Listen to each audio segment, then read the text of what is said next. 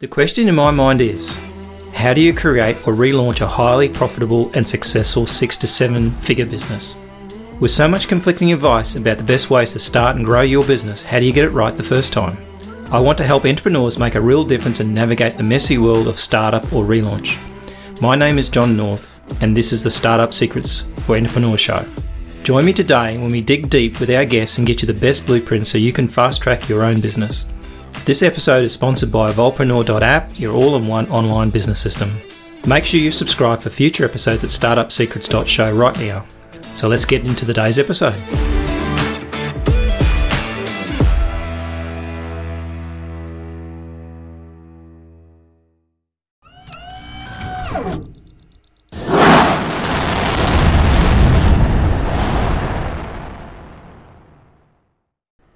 You're listening to the Startup Secrets for Entrepreneurs show, and I'm your host, John North. My mission is to help entrepreneurs make a difference and navigate the messy world of startup and relaunch, or commonly known as a pivot. Join me today and we dig deep with our guests and we give you the best concepts and strategies to fast track your business. And my very special guest today is Noel Andrews, who's the founder of JobRack. So welcome, Noel, to the show. Thanks, John. Great to be here. Cool. So I had a little bit dig into your website and I sort of get a bit of an idea of what you're up to. But give me a little bit of an idea of sort of where you came from in terms of your background. I'm guessing you didn't end up doing this from the get-go. Something that's probably most people are accidental, right, when they get to this point. Yeah, definitely. With kind of a few kind of wobbles along the way. So, a little bit about me. So I'm based in London. I've got a bit of a kind of an addiction to rooftop bars, and London's a great place to be for that. Nice. Like my water sports and loving there's some really, really great vibes and great people here in London. So liking it here. Work-wise, so entrepreneurial from a young age, the usual kind of car washing, mowing lawns, things like that. I was big into aviation and planes. And so I did a little bit of plane washing, small planes, but still a little bit different than your average. Exactly. So, I went into kind of corporate IT effectively after kind of university. Very much into kind of project management and kind of just getting stuck in making things happen for airlines primarily. And it's kind of 15 years through variety of leadership roles with lots of kind of managing, interviewing, hiring, everything that kind of goes with that in the corporate world. But always had this little kind of entrepreneurial streak and wanted to kind of do my own thing. Like so many people, read the 4-Hour Workweek by Tim Ferriss, and kind of gave me a bit of impetus in a couple of kind of key areas. Some things really resonated from that. And I'd been looking around for an idea, for an option for a while. I actually launched and ran an interview coaching business for about 1.5 years, trying to actually help people get jobs through making them better at interviews, which went well, but was a struggle to scale. From that, I pivoted into actually helping the businesses to hire. So I was working with some remote businesses, kind of online businesses, small to kind of medium-sized companies, everything from, Amazon FBA companies to SEO agencies, dev shops, all kinds of things, helping them to figure out how they should hire, how they should manage their teams. And JobRack actually came up for sale. So JobRack had been running for a few years.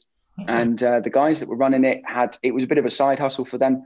And they were going to either kind of close it down or sell it. It was really, really kind of just perfect sweet spot for me. Tech stack was in place. It was nice and small. So there's tons and tons of opportunity. And it was niche down. So JobRack is entirely focused on helping people hire really great people from Eastern Europe. Yeah. And it's kind of jumped in, and it's been a kind of a wild ride for the 3 years since then, and continues to be. So it's interesting with European, because I sort of pivoted into that kind of employment range. So my main program lives in the UK. I've got another guy that's in the Ukraine that works for me. And what I discovered was that Europeans are like traditionally do speak reasonably decent English. They don't want a big salary. They're not looking for big money because its salary is usually pretty competitive.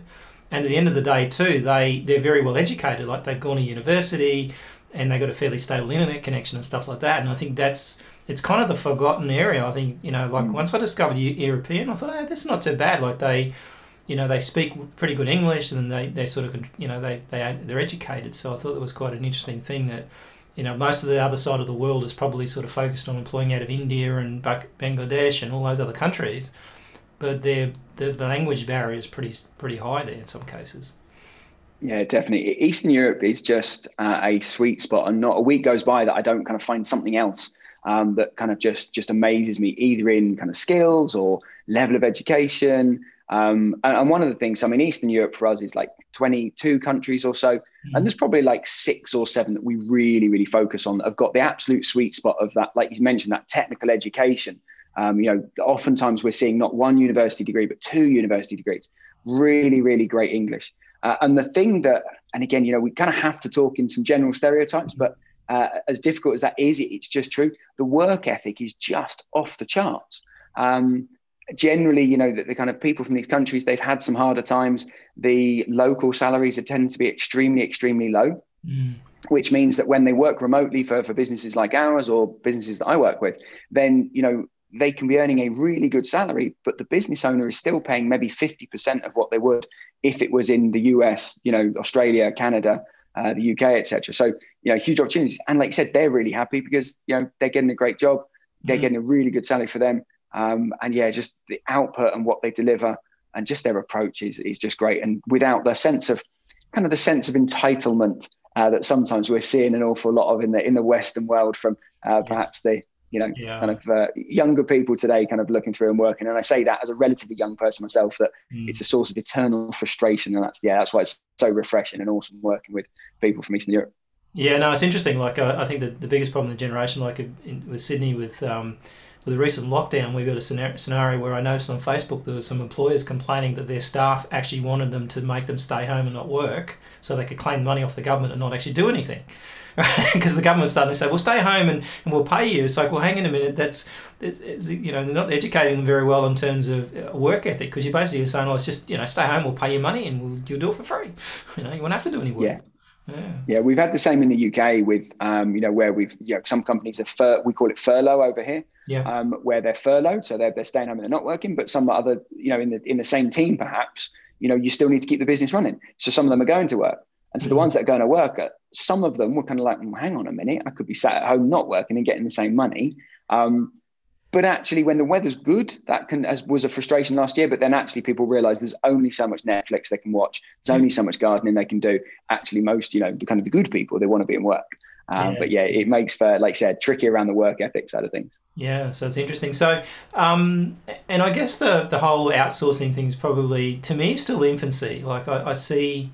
I've probably been doing it, I don't know, maybe 15 years now, maybe longer. And I look at some people, they've never employed an outsourced person before, or they've had a bad experience with it and then they don't want to do it again. And I guess, correct me if I'm wrong, but I think the biggest mistake is that people don't follow the same process you would if you're employing a person face to face, right? Yeah, definitely. It's, hiring is hard ultimately. And whether you are, outsourcing one task through, Fiverr or Upwork or something like that, or whether you're hiring someone for the long term, you've got to put the right amount of effort in. It's not easy, and it shouldn't be easy because it's going to make a massive difference to you. That's definitely a key thing around, making sure you figure out what it is you actually want, being really clear about what you want, and then figuring out the right ways to get it. And that's exactly what I spend a lot of my time kind of jumping on calls with entrepreneurs, with business owners, and just kind of helping them figure that stuff out. And for me, that's like really good fun because it's having kind of calls with interesting people, with interesting businesses, and helping them figure out these kind of problems and what the solutions are. And then if that's right for us at JobRack to help them hire, then great. If not, then no worries. But that's, the most important thing is just figuring out, saying, what's right? What do you need? And you're right. I think, globally, obviously the whole world has just discovered remote work in a way that, previously maybe it was a bit of a niche, maybe it was 5% or 2% of the world. Online businesses have been, lots have been working remotely for years now, hiring remote teams, but it was still the minority by a long, long way. Now what we're seeing is, kind of the average company is waking up and going, I don't need to hire locally, because if they're going to be sat at home working remotely, then they could be sat in a different state or in a different country or in a different continent.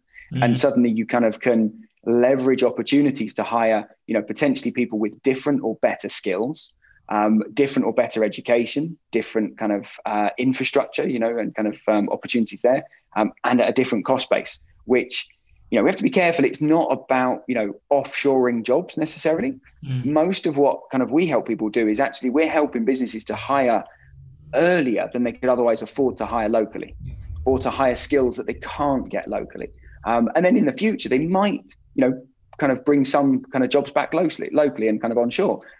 Oftentimes that doesn't happen because, you know, when you're scaling really successfully in a particular part of the world and you're paying kind of a certain cost base and their people are great, then why would you not continue to do more of it? But a lot of the times we start kind of helping people hire earlier than they otherwise could. And so the interesting thing when we had remote workers was that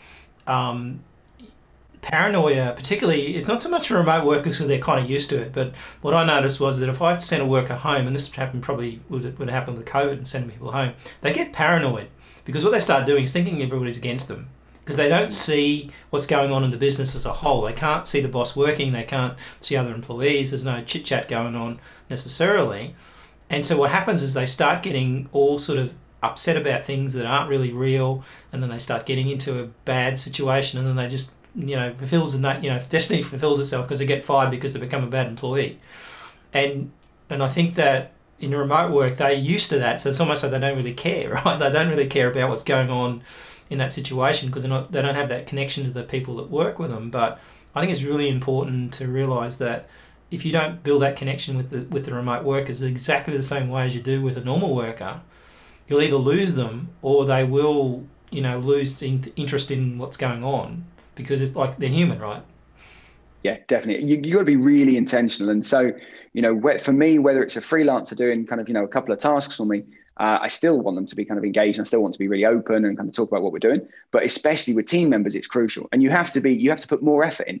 You know, when you have a new person starting for you and you're doing the onboarding process, for instance, if they're remote, you've got to be way more intentional about it because they're not going to just casually stop by your desk. You're not going to go for lunch with them. You're not going to grab a coffee with them in the morning. So you have to be a lot more intentional about booking and spending time with them and making sure they feel like part of that team. And doing things like, you know, lots and lots of businesses use Slack or Teams or, you know, Messenger of various kinds, you know, to have that kind of chit chat and to kind of help people get to know each other. And so, but yeah, being remote, you have to be a bit more intentional about it, but you can definitely do it. And there's some great companies, I think, you know, here at JobRack, kind of, we work hard at that, creating really good kind of like just kind of team links. One of the simple things that I do is I have all of my team and I do it myself. You know, when we start work, whether it's in the morning, the afternoon, the evening, doesn't matter. Because we're kind of reasonably flexible. We have some core hours, but we always say good morning or we say hello in the Slack chat. Yep. Hey, how you doing? What's going on? What was your weekend like? I will post little videos, you know, as I'm walking into whichever office I'm working from that day. And I'll post a little video, you know, saying, hey guys, what's going on? And we do little things like that. We share what we're listening to music wise, what we're working on, little wins we've had to keep that kind of, or to build that kind of real kind of team morale and just getting to know each other as people. Because that's what, you know, you're right. That's what builds a culture. That's what builds a really successful business, having, you know, engaged people. Yeah, it's quite interesting because what I do, because I've still got a fairly small team, and every so often, and it's almost like it's natural now. I used to do it when I had staff. I'd just drop into their desk and you'd have this casual conversation, and I'd do it regularly, so I make sure I got around everyone because I had 23 staff at one point. Yeah. And now what I do is I just start a chat conversation and start talking about personal stuff and what's going on, and that makes a massive difference. You can almost see the peak of the work pick up the next week out of the result of that little casual conversation you have. But it's really easy to forget about them because you don't see them, and so you just don't think about it. And I think that's the danger in any remote working environment, particularly with when you're taking on someone new as well, because they want to feel connected to the business. They don't want to feel like there's some sort of, you know, third party coming in, not doing, you know, not involved. So. Yeah, definitely. So yeah, like you said, just got to be intentional about it. And there's lots of things you can do, from, you know, team meetings, the one-to-ones, you know, virtual retreats, in-person retreats once we eventually kind of can get back to kind of being able to travel a little bit easier. But yeah, the key thing is just be intentional about it and, you know, treat people like the long-term team members and, you know, ultimately almost kind of like friends that you want them to be. So one of the things I noticed with the Philippines staff that I've had was that over there, if you do something wrong or you ask questions, then that's something that's basically frowned upon, and they're basically kind of saying, well, you know, so what happens is they'll stop doing something, and then you'll wait 3 or 4 days and say, how are you going with that? And you come back, so I couldn't figure it out. So why didn't you ask me 3 days ago that you couldn't figure it out? Why did you leave it till now? But culturally, it's bad face for them to be able to have to admit they don't know what they're doing. And the first thing I do with them is actually, you know, train them on that straight away. It's like you've got to get beyond that. Is there sort of idiosyncrasies with the European market that's similar to that, or? No, and that's one of the kind of the standout things, and why we get a lot of people coming to Eastern Europe, having had kind of similar experiences. And I want to couch this by saying, there are some amazing people that you can hire from all over the world. I've hired from kind of all of the kind of key areas: the Philippines, India, South Africa, Latin America, and my focus obviously now is Eastern Europe. And what we find in Eastern Europe is that they are very direct with their communication style. So if they think something's not clear, they're going to tell you. If they think you're wrong or something could be better, they're going to tell you.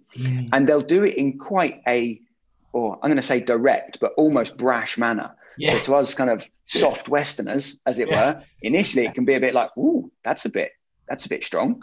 And then you get used to it. And then you go, oh, this is amazing. And it is incredibly refreshing. And it's, again, it's a kind of a cultural thing. They're just much straighter talking. Direct.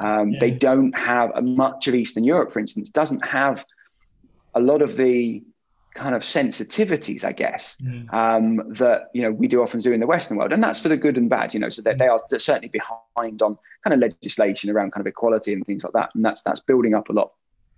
But definitely, culturally, they're very, very direct in their communication style. They will tell you, they will ask questions, and that is a huge, huge benefit. And so as a result, you just don't have that issue that you described there that you've had before with kind of the Philippine team. And like I said, you can get some amazing people in the Philippines, but you certainly have to work a lot harder and kind of train them a lot harder to push past those kind of the cultural side of things. Cultural things, because I think that's what you've got to consider. It's like, well, it's interesting. I've got a Ukraine guy working for me at the moment, and when he doesn't understand something, he says, "Can you rephrase that?" Now, if you said that in Australia, you'd probably get yourself punched. Like, it's like, hey man, what the hell? You're telling me something. It's like, but when you look at it, it's the same sentence. If you look at it and think, well, hang on a minute, that's just the way he's being direct. So I don't understand what you're talking about. He's not telling you that, but it's basically telling you that.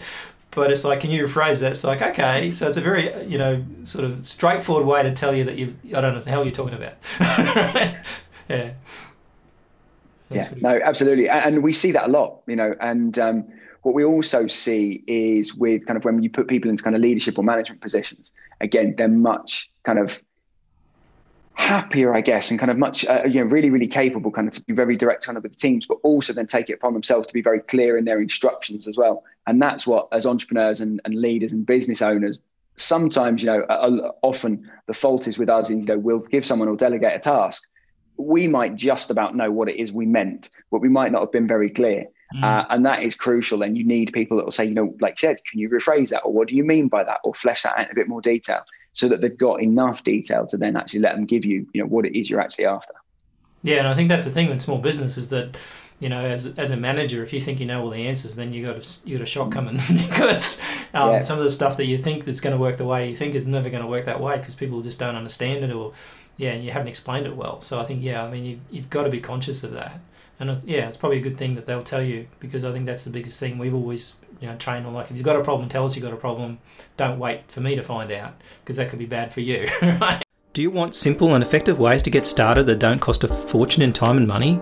Discover the best steps for each strategy we teach and the most important areas to focus on, and even to connect with your best customers and grow an online community. Grab your free copy of Startup Secrets for Entrepreneurs at startupsecrets.show. No, exactly. And it's just not something you want to worry about. And the other kind of, one of the other kind of big things about Eastern Europe is, they have no extreme of weather.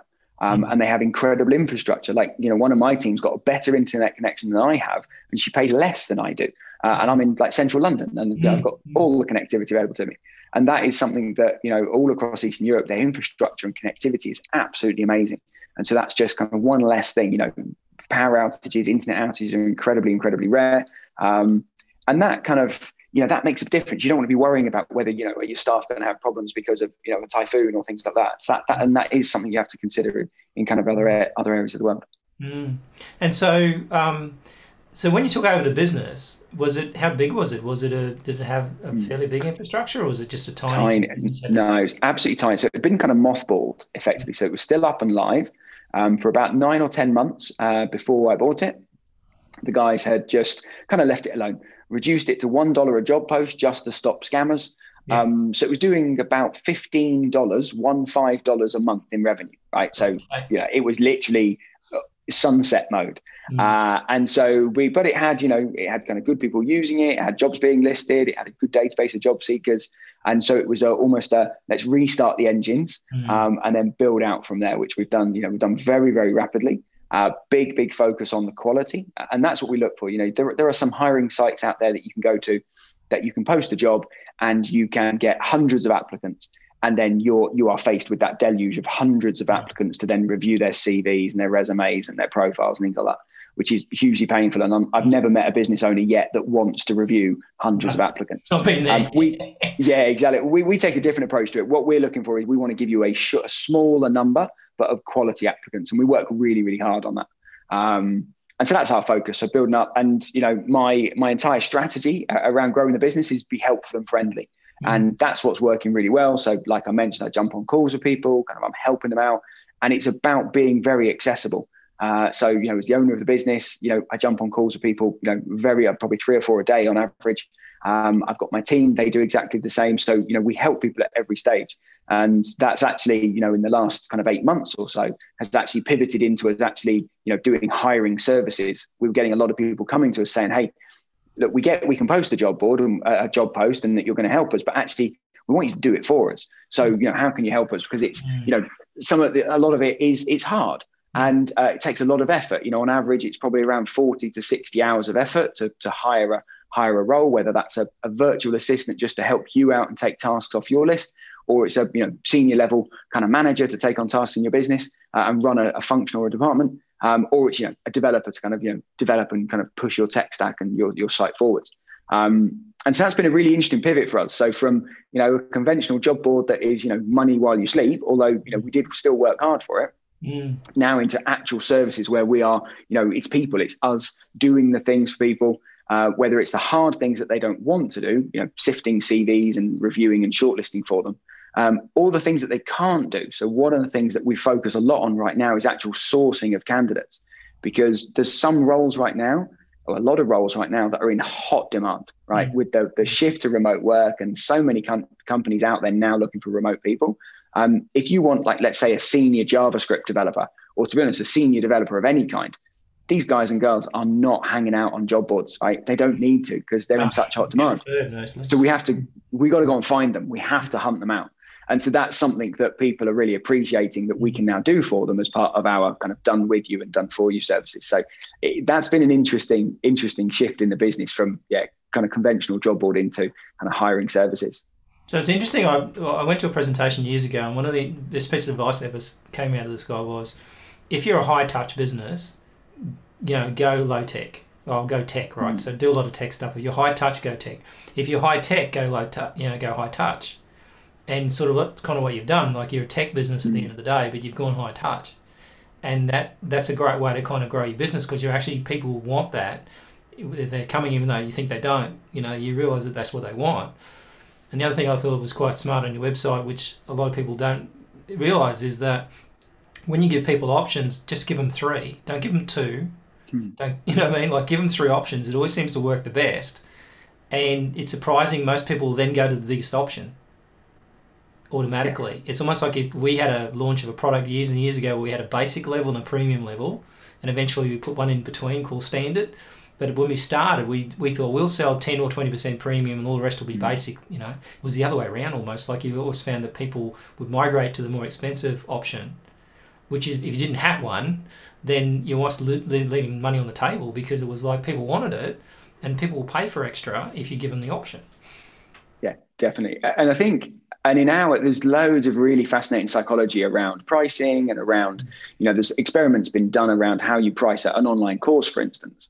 And someone did an experiment selling the same course at $9, $99 and $999. And they actually sold more units at $999 than they did at either of the other 2 prices, because there's not many courses that are nearly $1,000. Yeah. And so it conveys value. It suggests that it's going to be really good. And in this case, it was a very, very kind of really, really strong course. And it's similar. There's a piece about how can you, set yourself out to be premium. And that's always been important for me. I want to be delivering a premium service. I want to be delivering a good result. And I kind of want to get paid fairly for it, right? I'm not a charity. I am looking to make money, but I want to, have a good time doing it and kind of, end up with kind of customers that are really, really happy. What we're up to, I think about 85% of our customers right now come from referrals. So, that means that we've got so many happy customers that are then letting their friends and people they know and say, hey, you should go and hire on JobRack because Noel and the team gave us a great service. And that literally every day people are coming to us in that way, which is amazing. And I really love it because that for me is the sign of success. And it's like, let's do a great job. Let's wow the customers and, work that way.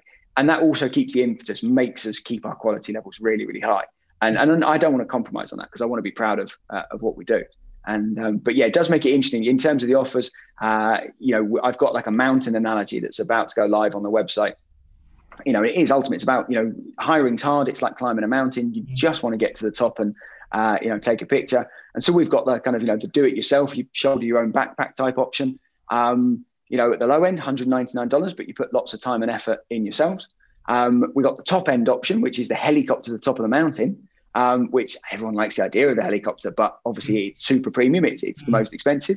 And then there's that kind of mid-level option, which is will be your mountain guide and your Sherpas and your team. And so, we'll shoulder the backpacks, we'll guide you up the way and kind of make it as kind of easy as we can. And exactly that. We carry the gear, we do the hard work, find the route, help you avoid the pitfalls. And that's the one that kind of works really, really well. But yeah, I'm definitely a big fan of 3. So yeah, for any kind of listeners out there kind of thinking about their pricing table or their options, big fan of always having 3. In a previous business that I ran in my interview coaching business, I added on a more expensive option. I'd read something that basically says, if you have a more expensive option, it makes the others look, more cost effective. And I tried it out and I put one on there and I never, ever, ever expected anyone to buy it. And then someone did. And it was like, oh, okay, now we need a more expensive option. And it's really, really interesting. But, as long as it's not, I remember the days in the Apple App Store, right? People would put an app in there for like $10,000 and someone would still click buy on it. It's still got to be worth it, right? I don't at all kind of recommend people just put a crazy big price on something that's not worth it, because you always want to be delivering value and feeling good about what you're doing. But there's definitely lots of opportunity. Someone out there will want the super premium thing. And what I'm really discovering is that people want to work with people. And there are so many faceless organizations out there, Upwork, Fiverr. As soon as a company gets big, then where's the face behind it? Who can you actually speak to? Who can you pick up the phone to or jump on a call with? And that for me is, I think it's huge opportunity in it. And it's fun as well. And it's really, really good fun. Yeah, no, it's interesting. And I think at the end of the day, I've had recent experience with Upwork where I stupidly paid this guy too early in the deal, and turned out the guy was a scammer, and basically it ended up costing me $4,000. I'm still nasty about it because I've been doing it for a long time. I should have never fell for it, but it just got away from me because I was busy. And when I spoke to Upwork about it, they basically said, well, too bad for you. And I thought, well, isn't your job to qualify these people? And it's like, no, we just take the money. We just do a transaction. We're just transactional people, right? And I thought, okay, so you boarded yourself down to a transactional relationship that you kept 30% of, by the way. So you kept 30. So are you actually taking stolen money here now? And it's like, and they said, oh, well, we'll help with any legal stuff that you need to do, whatever. But they just wanted out of it. And I thought to myself, so you never validated them, you never checked on who they were, and as soon as there was a problem, you kept your commission as well, and it was clear this guy was actually scamming the system, and they took him off within a couple of days later anyway. And I thought to myself, well, there you go, you became a transactional business, and as soon as you become a transactional business, that's when you've got a problem, because now you are a faceless organisation because you're just built on transactions, and that told me a lot about them. When they didn't mean to say that. Yeah. Right. And it's like, sometimes, what you do and what you say can be very different. Absolutely. Yeah. And like you said, and I mean, terrible experience there. And it is hard for all kind of hiring sites. There's so far we can go. And we actually, we have kind of government ID, so passport or driver's license. We ask our job seekers to submit, and we've probably had about 80% of our profiles kind of verified in that way. So at least there, we've had some ID. It's always kind of, on the employer to kind of figure those things out. But the difference, I'm kind of surprised with Upwork there because, I would have expected, because of the fees and the commissions they're taking, I'm glad they've removed his profile. But I would have expected them to kind of do some compensation there, kind of, and come back to you on that. It's an interesting model, and something that people often don't realize. So Upwork can at first appear to be, really cost effective. It can be very cheap to get going. There's no upfront fees, but when you look at the commission they're taking, not just from you, but also from the person doing the task or the job seeker, it can be 30% or even more. So, if you actually hire a person from there for a bigger project or a longer term, it can rack up into kind of 4 and 5 figures in terms of fees over not a crazy long period. And it's kind of important that people are aware of that. Yeah, because I've spent about $150,000 on Upwork over the years. And this guy had the audacity to go and put a 1-star review against me as well, which I went back to Upwork and said, hey, dude, they said, oh, that's unfair, we'll take that off. But did I mean, like, it was almost like, and I think that the thing with likes of Upwork is and a lot of these other platforms, if they take on your job and they work for you, theirs would stay on Upwork for something like 18 months. You can't hire them outside Upwork. I think Fiverr's might be a similar thing. And so if they do, they'll get taken off that platform. And so there's a risk factor there that you're paying a lot of fees for a long time, and people don't think about that when it comes up front. And I mean, I had a guy that I spoke to about it, and he said, well, I like to stay on Upwork, I want to stay there. I said, okay, fair enough. I said, but the fees are expensive. And he said, well, he decided to discount his rates a little bit to compensate for some of the fees because he wanted to stay on the platform, because he wanted to keep his credibility. And I think that was a fairly honourable thing to do. I don't know whether he actually going to get rewarded for that, but anyway, at the end of the day, so it's a good indication of the guy's very loyal. To me, it was a good thing because now he's proved to as an employee that he was quite loyal. And I think, and the other thing I've always done with employed people is I had this rule in my business, and I used to tell them when I used to start, if I email you, and that was way before much of them doing messaging when I used to do that, if I emailed you and you didn't respond back, I assume you didn't work for me anymore. And they'd look at me and they go, I'm serious here. If you don't email me back, I assume you don't work for me anymore. And I think that's the situation with this, is that when we employ, we look for responsiveness. If they're responsive and come back to you quickly, bearing in mind, time zones, but if they come back to you and I used to ask them, basic questions, see if they'd respond. And I found that the ones that just didn't bother to come back to you at all, or came back really late, that's the way they're working before they get the job. What are they going to be like when they employ them? Exactly. Yeah, they're clear warning signals there for to look at. Yeah, no, completely agree. Yeah.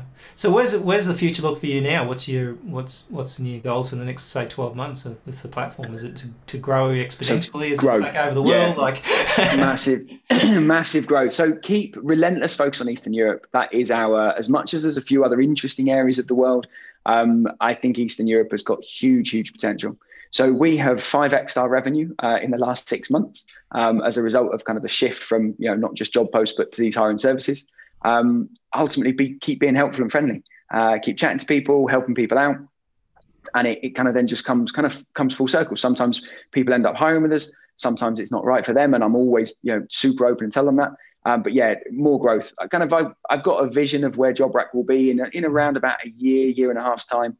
How much time I'll be putting into it. So, I'm hiring like crazy at the moment for my own role. So I've got hiring an operations manager. We've got some sales and marketing help kind of coming in.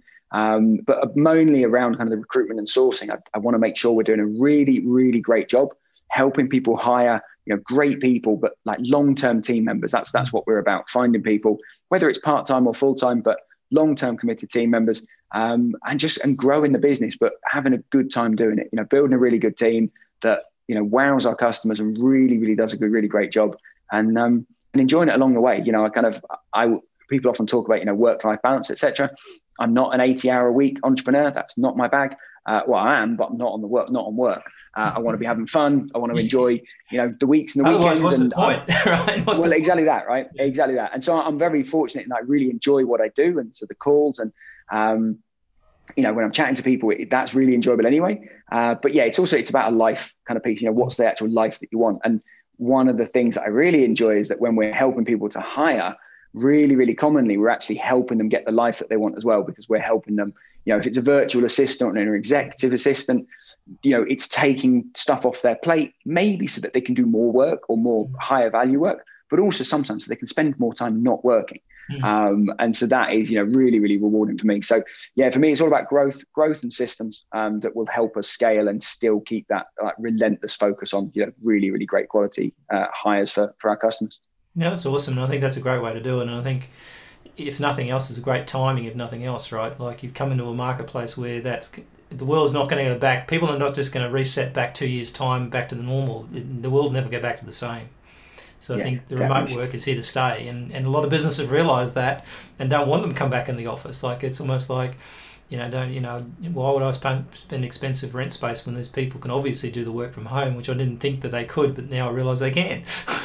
Yeah, they can do it. And then again, people are looking at kind of time zones and saying, well, how can I get a bit of like kind of arbitrage about the time zone? So how can I, still have some crossover so I can still be talking with the team? And that's where Eastern Europe's great in that sense, really compatible with the US, really compatible. We can still get a few hours crossover with kind of people in Australia as well.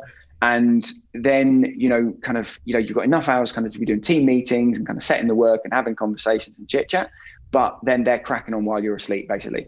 And then kind of, the delivery's ready for the next day. So it's nice when you wake up in the morning and the program has said, okay, I've done this, then this, now it's time for you to check it, right? And then you can spend your day, luxuriating in the fact that they're asleep. So it's not like you have to get anything else done. No pressure. Yeah, exactly that. I think it's a great way to go. Like, I quite like the whole time zone thing.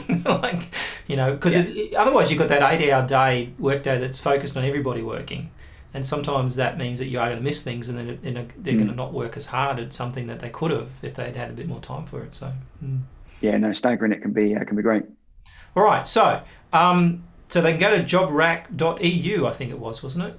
Yeah, jobrack.eu is the main site. So if you're interested in kind of hiring or getting any help, then head on over to the site and check us out.